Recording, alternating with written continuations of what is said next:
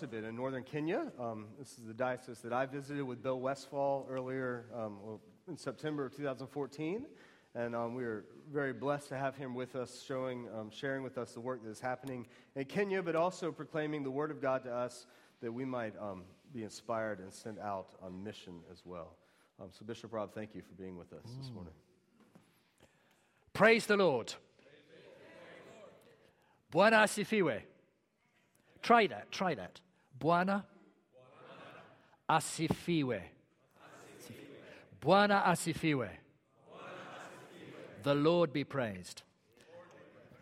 It's great to be with you today and to share with you. We've been around. You might have seen us here and there. But today, here we are in this lovely hall to worship the Lord Jesus Christ and to share together. And you know, somewhere in a far-off land, in fact, in many far-off lands, there are people who may look different, but deep down they are human beings like us, desperately in need of hearing the good news of Jesus Christ. And we're going to show you some pictures of the peoples among whom we work. But we want to do it in the context of Scripture. So remember as we watch the different challenges these people are facing. And yet within the midst of those challenges, they are still seeking to reach out and start new churches.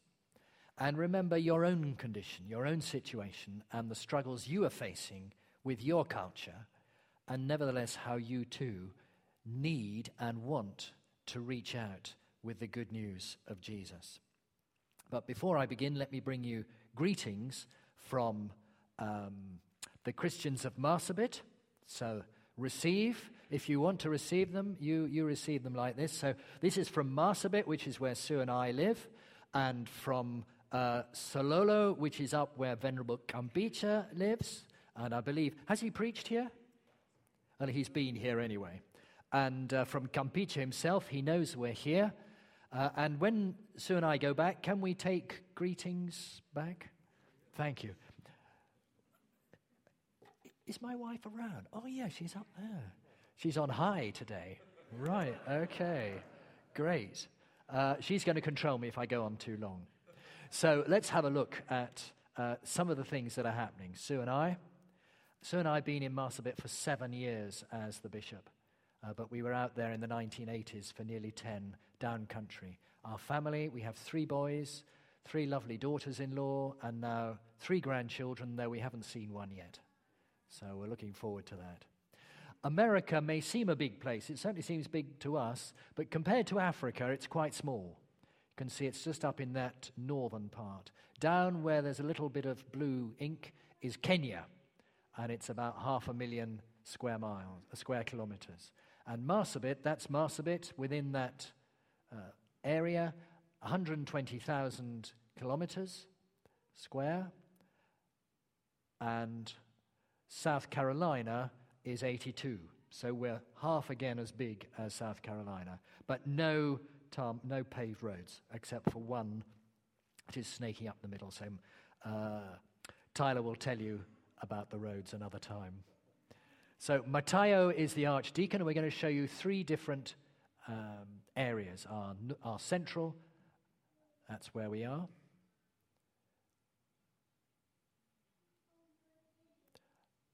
We seem to have lost a few there, love.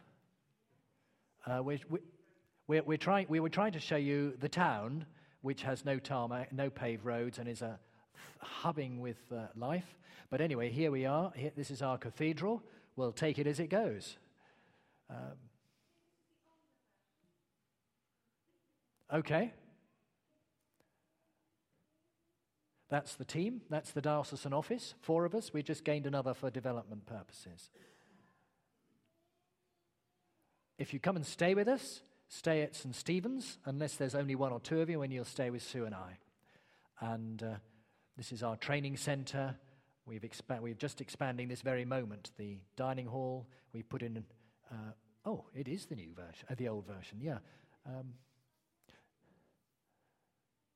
And the accommodation block, that means together with other dormitories we can cater for 56 people. And here we train our people.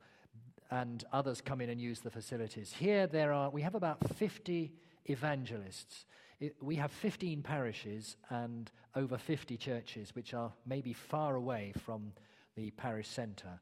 So each church needs somebody as the point person, and we call that an evangelist, and we gather them together twice a year for training, because otherwise they have no training, and costs about $5,000-$6,000 a week to bring them all to the centre with the travel, etc.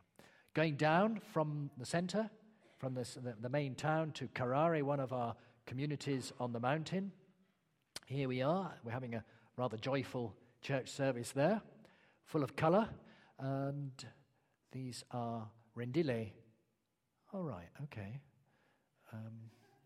And we're trying to do a school, to build a school here, thanks to some German donors.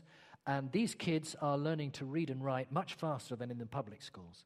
And we have to do it private, because otherwise we lose control and it sinks in quality downwards. But it does require the parents to accept the fact they must pay for their kids. And that might be a couple of goats a year. And they didn't have to have that, so will they do that or not? And it's been a bit of a struggle. And you are linked with a school in the north of Kenya, Tumaini, and they get some help from American Christians in Pittsburgh. But these ones, we've got to persuade the parents to cough up their goats.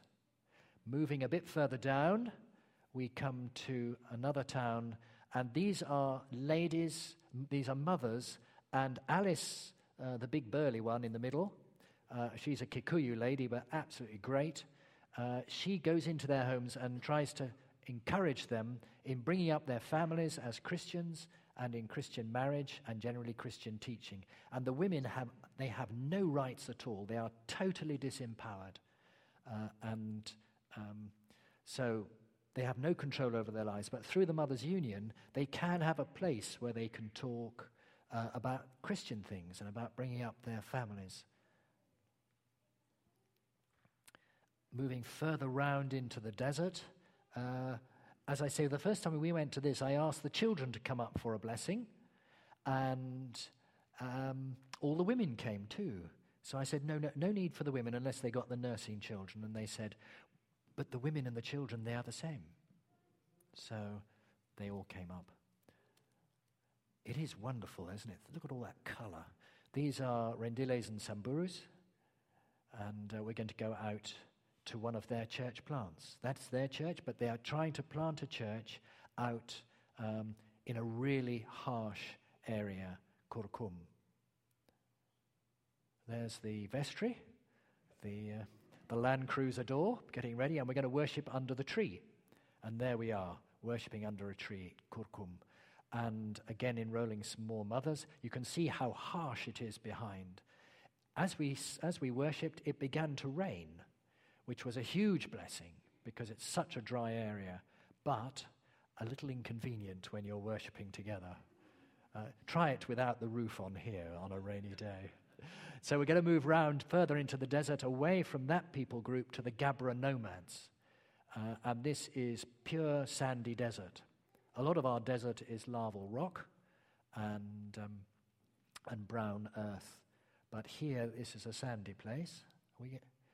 And be thankful you're not a woman in northern Kenya, because it's a tough life. Those women will have been up in the hills somewhere trying to find firewood and then bringing it back for cooking. There's an underground lake here, which is why the camels have come here for water, and then they can go for 2 weeks without water, and they'll go out they'll drink, walk for 4 days, eat or munch for 4 or 5 days, come back in 4 days for a refill. And I'm trying to empower each parish with a vicarage, a motorbike, and every evangelist with a bicycle, and every church with a building. But time is running out for us. Sue and I retire next year. This is a young Gabra nomad, but he's really, really good, and we've sent him off for theological training to become a clergy. This is now the end of that area, and it's a place called Turbi, which is an Islamic town. But we do have a church there, which we're building. But it's the end of the Gabra zone, and beyond those hills is the Baran community, which is what Campeche belongs to. And so when Campeche got stuck down country, he couldn't go back through here because this was Gabra area, and there was fighting between the two peoples. So in the end, we flew him back with MAF over the road barriers and roadblocks. And there he is, our friend Campeche. And he deals, he deals with that northern section up on the Ethiopian border. And he's standing outside the parish centre. And do you recognize the person speaking? You jolly well should do.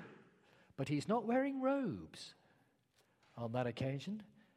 But there's Tyler, and we're inside St. John's. And this is the vicarage that you've helped us to complete. And the school where you've had some involvement, Tumaini Academy. It's got up to class 6. It's doing really, really well.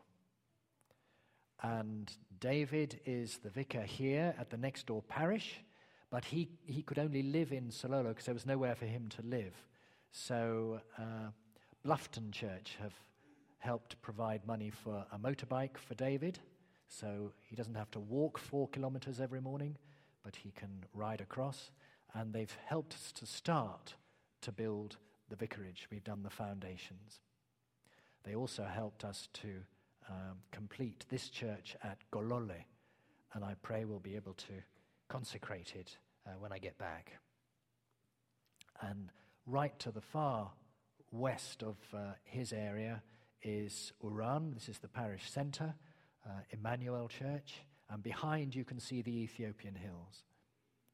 But from here, here in Uran, this is a borehole that was dug through Anglican Relief and Development Fund.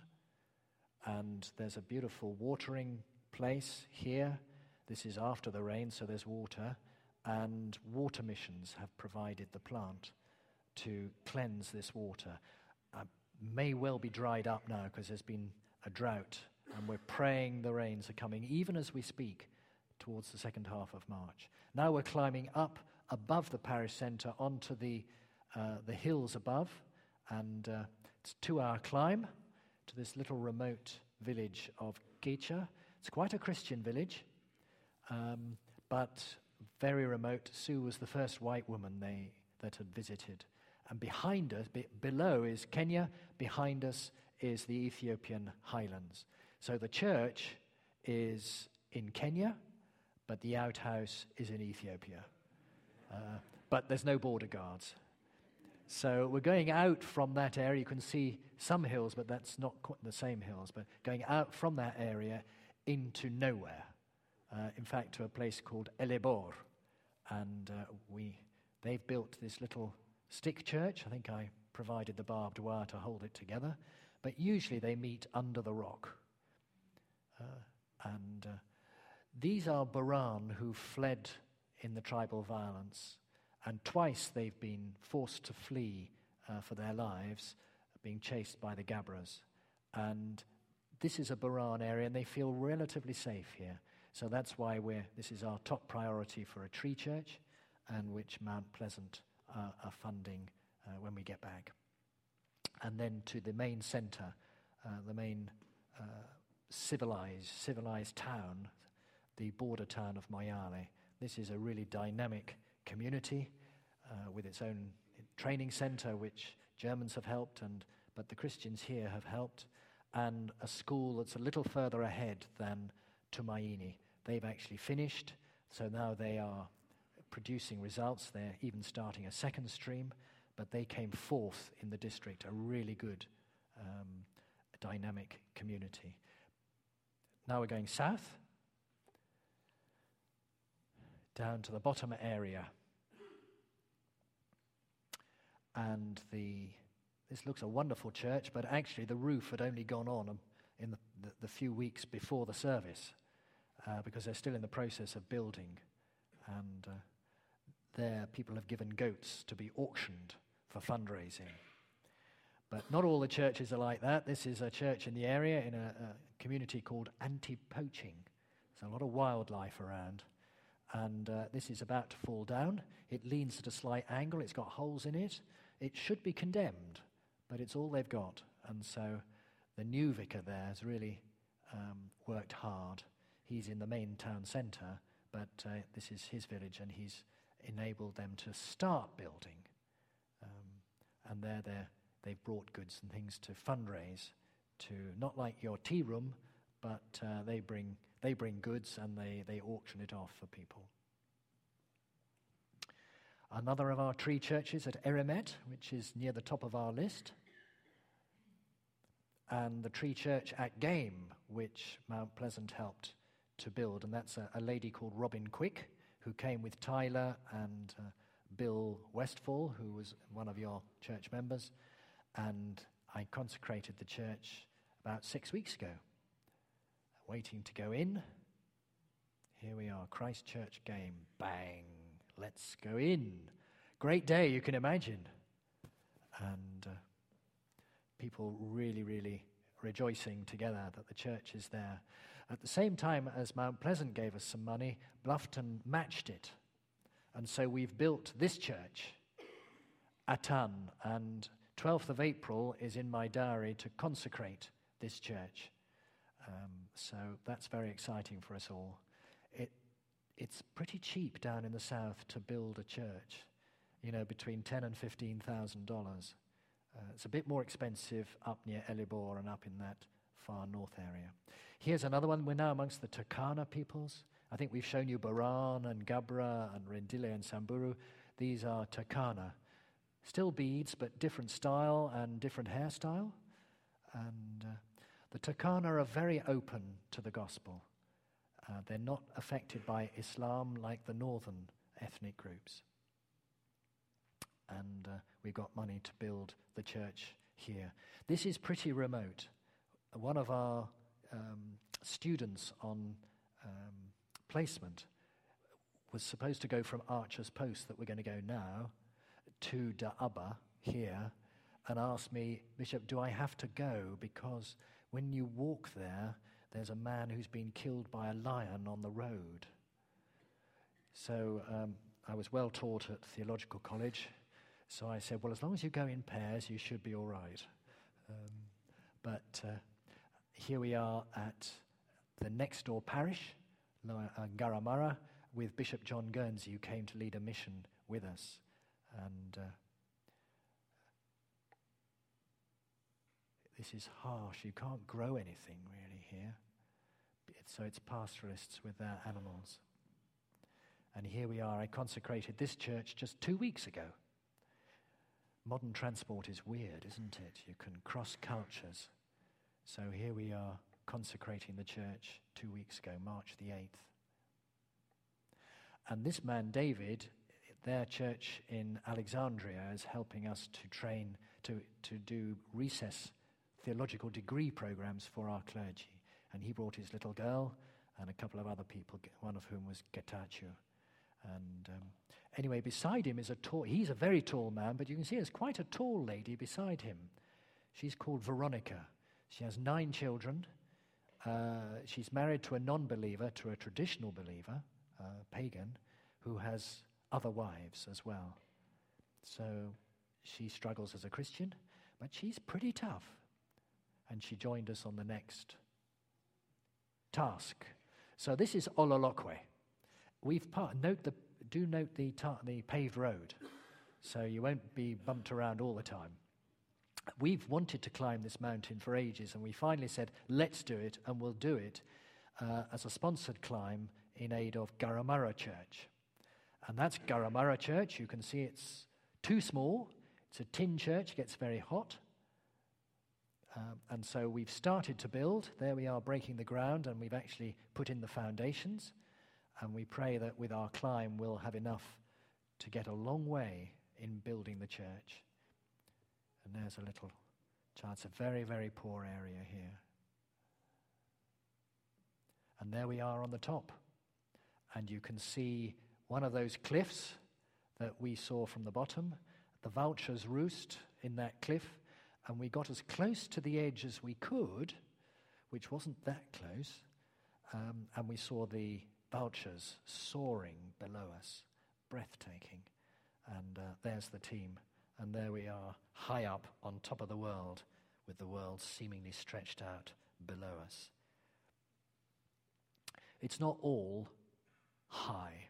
It's not all great. There are huge struggles that people have. And as you went through, I wonder what you saw. The struggles with their tribal identity is so strong. They may be their customs that are not good, that are non-Christian, which they may be forced to do. They may have to go off to the traditional services, the great sacrifice ceremony, or they will be rejected by their people. And on the day of the Sorio, which is the sacrifice, the churches are much emptier, even though they're not empty, as people try and have a foot in both camps, to be both Christian and within their old religion, which of course the Lord is a jealous God. But he understands, but he's trying to change them, the pressures they face. Then the pressures for the women, because they're so dominated by the male culture. The harshness of life itself, the poverty, the struggle for survival. And yet, they do love the Lord. You saw a lot of joy in the pictures outside or in the services. And they are planting new churches. So it's not their physical poverty that results in spiritual poverty. But what is far more difficult to deal with is that ethnic element. And think about what you face. You may think all is normal. This is America. But from outside, we see American Christian traditions being rolled back, pushed out. New moralities are coming in that don't seem to have a biblical mandate. And then Christians who believe that start to take their brothers and sisters to court in direct contravention of Scripture. And you think, what's going on? And then you've got the great American dream, which seems to mainly be fulfilled in prosperity. These are the pressures that you face. And you breathe that. And it's not good for faith. Nor is the air our people breathe good for faith. It is a struggle to hang on to your faith and to grow in it. And in our own human strength, we will be overwhelmed. You will slowly become like everybody else because you will be overwhelmed by the local culture unless your faith is strong enough to stand. Is it? How can we survive? How can we stand as Christians? And I just want to briefly look at those two readings we had. The one from Hebrews. And here we see comforting reading for us, pretty tough for Jesus. Jesus, who whatever else he's going to do is to do what the Father wants. And it's going to cost him.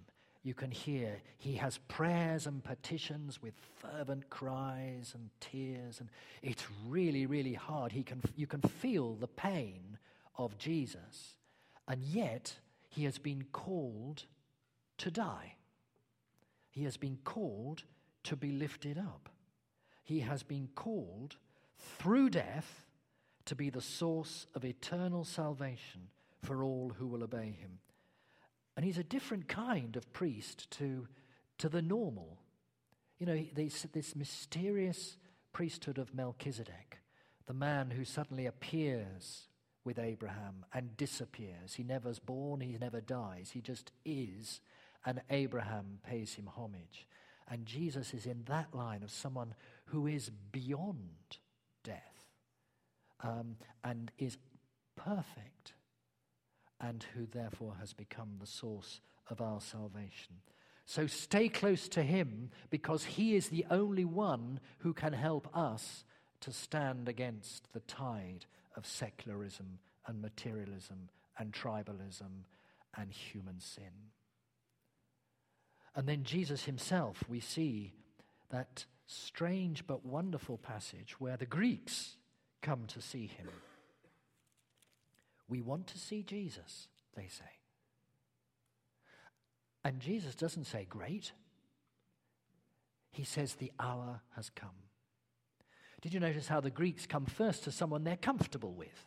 They come to Philip. Philip's a Greek name. Philip clearly from the Greek side of the young Christian community. At least some kind of Greek influence in his family background.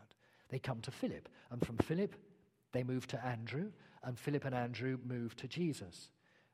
I suspect there may be some of you who are easier for non-Christians to approach than others. I don't know, some of you have that gift of evangelism, others may not. But sometimes it's, if you're part of a people, but different, they may feel more willing to come to you. So don't shut yourself off in ghettos. Be in the community. And these Greeks, they come, and Jesus recognizes this is possibly what today we might call a kairos moment. Because the Greeks, he's been preaching and teaching amongst the Jews, but the Greeks are not Jewish, and they represent the wisdom of the world. Greek philosophy is even today one of the underpinnings of our Western philosophical construct. Deeply significant. But they have come because they recognize something more. They recognize they want to see Jesus. And the wisdom that Jesus is now going to show them is not more deep teaching. It's going to say, Father, glorify your name, and to the cross I must go.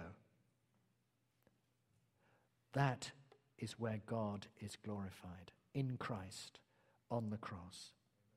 And we know that Jesus, as he dies on the cross, he is lifted on the cross, so we saw how he would draw all people to himself.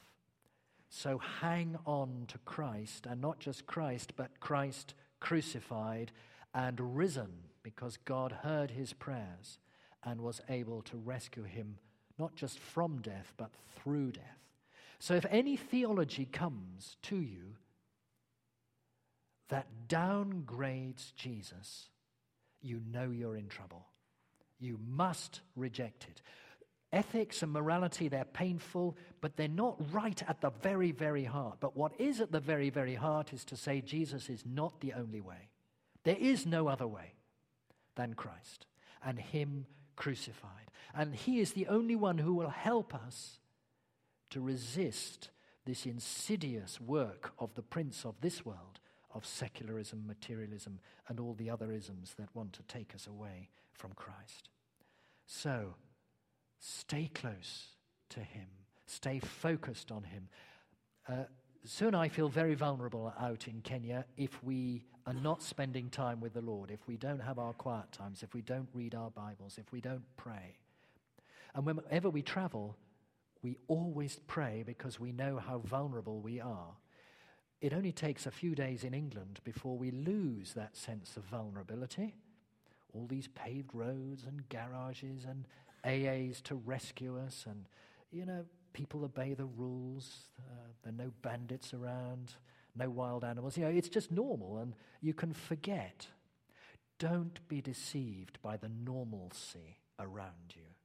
Recognize the dangers of your culture to your faith, just as we must in Kenya and in Britain. Stay close to the Lord Jesus Christ. Allow his Spirit to work in you, to transform you. Fix your eyes upon him, who is the author and pioneer of our faith, and who, for the joy set before him, was willing to go right through the suffering. May that be true for all of us, that whatever the cost, we don't lose sight of the risen, the crucified and risen Lord Jesus. And may the Lord bless you in your ministry as you reach out to the people around, and may Christ be glorified here. Amen.